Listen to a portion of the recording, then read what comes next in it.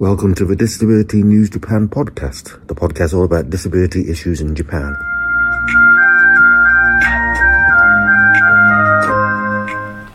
Hello, this is Michael Gillen Peckett, and I'm recording this on Saturday the 4th of March 2023, and this will just be a quick podcast, but I wanted to highlight something, because there's been something doing the rounds on Japan Twitter, i.e. people who are in Japan, whom are both non-Japanese and Japanese, about elevators meant for people with disabilities and disability in general. There's a video, and I can't really share it because it's only on Twitter, it's not a YouTube video, of a lot of people getting into a lift or elevator at what I assume is a railway station in Japan, and you can't see their faces, but all of the people entering appear to be visibly non-disabled. And I just want to point something out about that. And I suppose my general message would be careful how you police accessibility. I have a physical disability. I have cerebral palsy. I also have another physical disability, a disability that affects me physically, which you would not notice unless I was having an attack. So if I didn't limp, I don't use a wheelchair, I use a walking stick. But if I wasn't limping, you definitely wouldn't know that I was physically disabled. And actually, even before using a walking stick, some people would attack me for sitting on priority seats. But that was in Britain. Ever since moving to Japan in 2012, I've always used priority seats and elevators. But yes, until I used the walking stick, people would accuse me of not being disabled.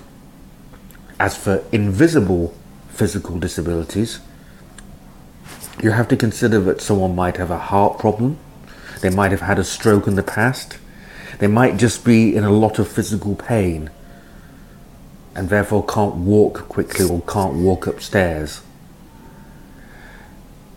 So when I watched that video and people commenting on it and tweeting it out saying, "This is terrible, these people aren't disabled," I would just go back to that. Be careful what you comment and how you police accessibility. Because a person with cerebral palsy, was often told that apparently I didn't have a physical disability. You can't always notice. The caveat to that, though, is I applaud that people were outraged. I really do. But just be careful about how you express that outrage, I suppose is how I would put it. You know, it gets very close to pitchforks. And say, just because saying, obviously this person isn't disabled because they're not visibly so, because they're not limping, because they're not in a wheelchair. Be very careful about how you express those sentiments, because it can lead to people being attacked.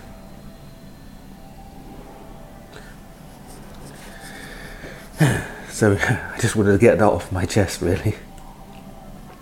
But again, I repeat, the caveat is that yes, it's very nice that people get outraged about that things to a certain extent, but just be careful about how you police it.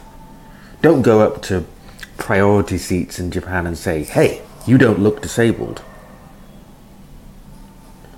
Or get angry at when people who don't seem to have a disability go into an elevator. It's just not acceptable.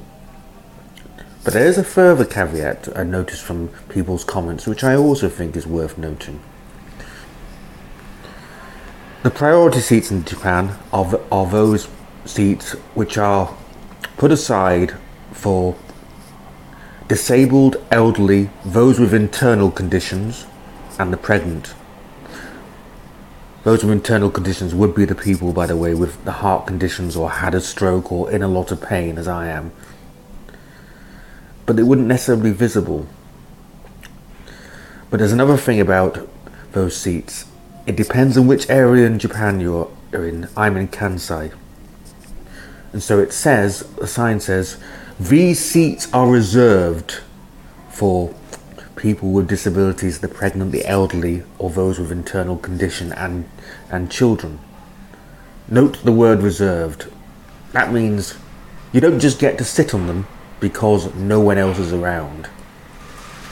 Now, the signs differ on different train lines and different parts of Japan. Sometimes it says things like, please give up the seat if someone should need it.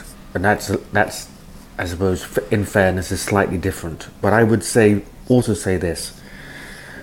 If you feel you don't fall under that category of elderly, disabled, pregnant, a child, do you really think it's in the spirit of what's being asked that you get to sit there? Another thing to consider is there are things like woman-only carriages.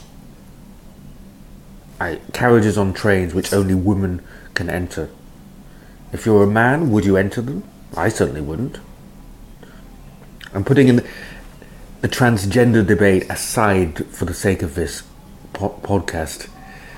Would you walk in, if you were anatomically male, would you walk into a woman's toilet? Because to me, that is what a priority seat is like. It's the only place I can sit sometimes. And it's not now you might be saying, but surely sometimes there are non-priority seats which are available. But here's another thing about that.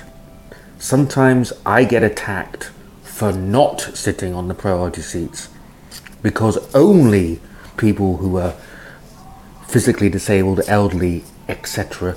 can sit on those seats. So I'm basically taking up a seat that should be used by someone else, someone non-disabled. Anyway, end of rant. But I just wanted to point that out, that be careful how you police, as much as it's appreciated that some people see this as a problem. Thank you for listening.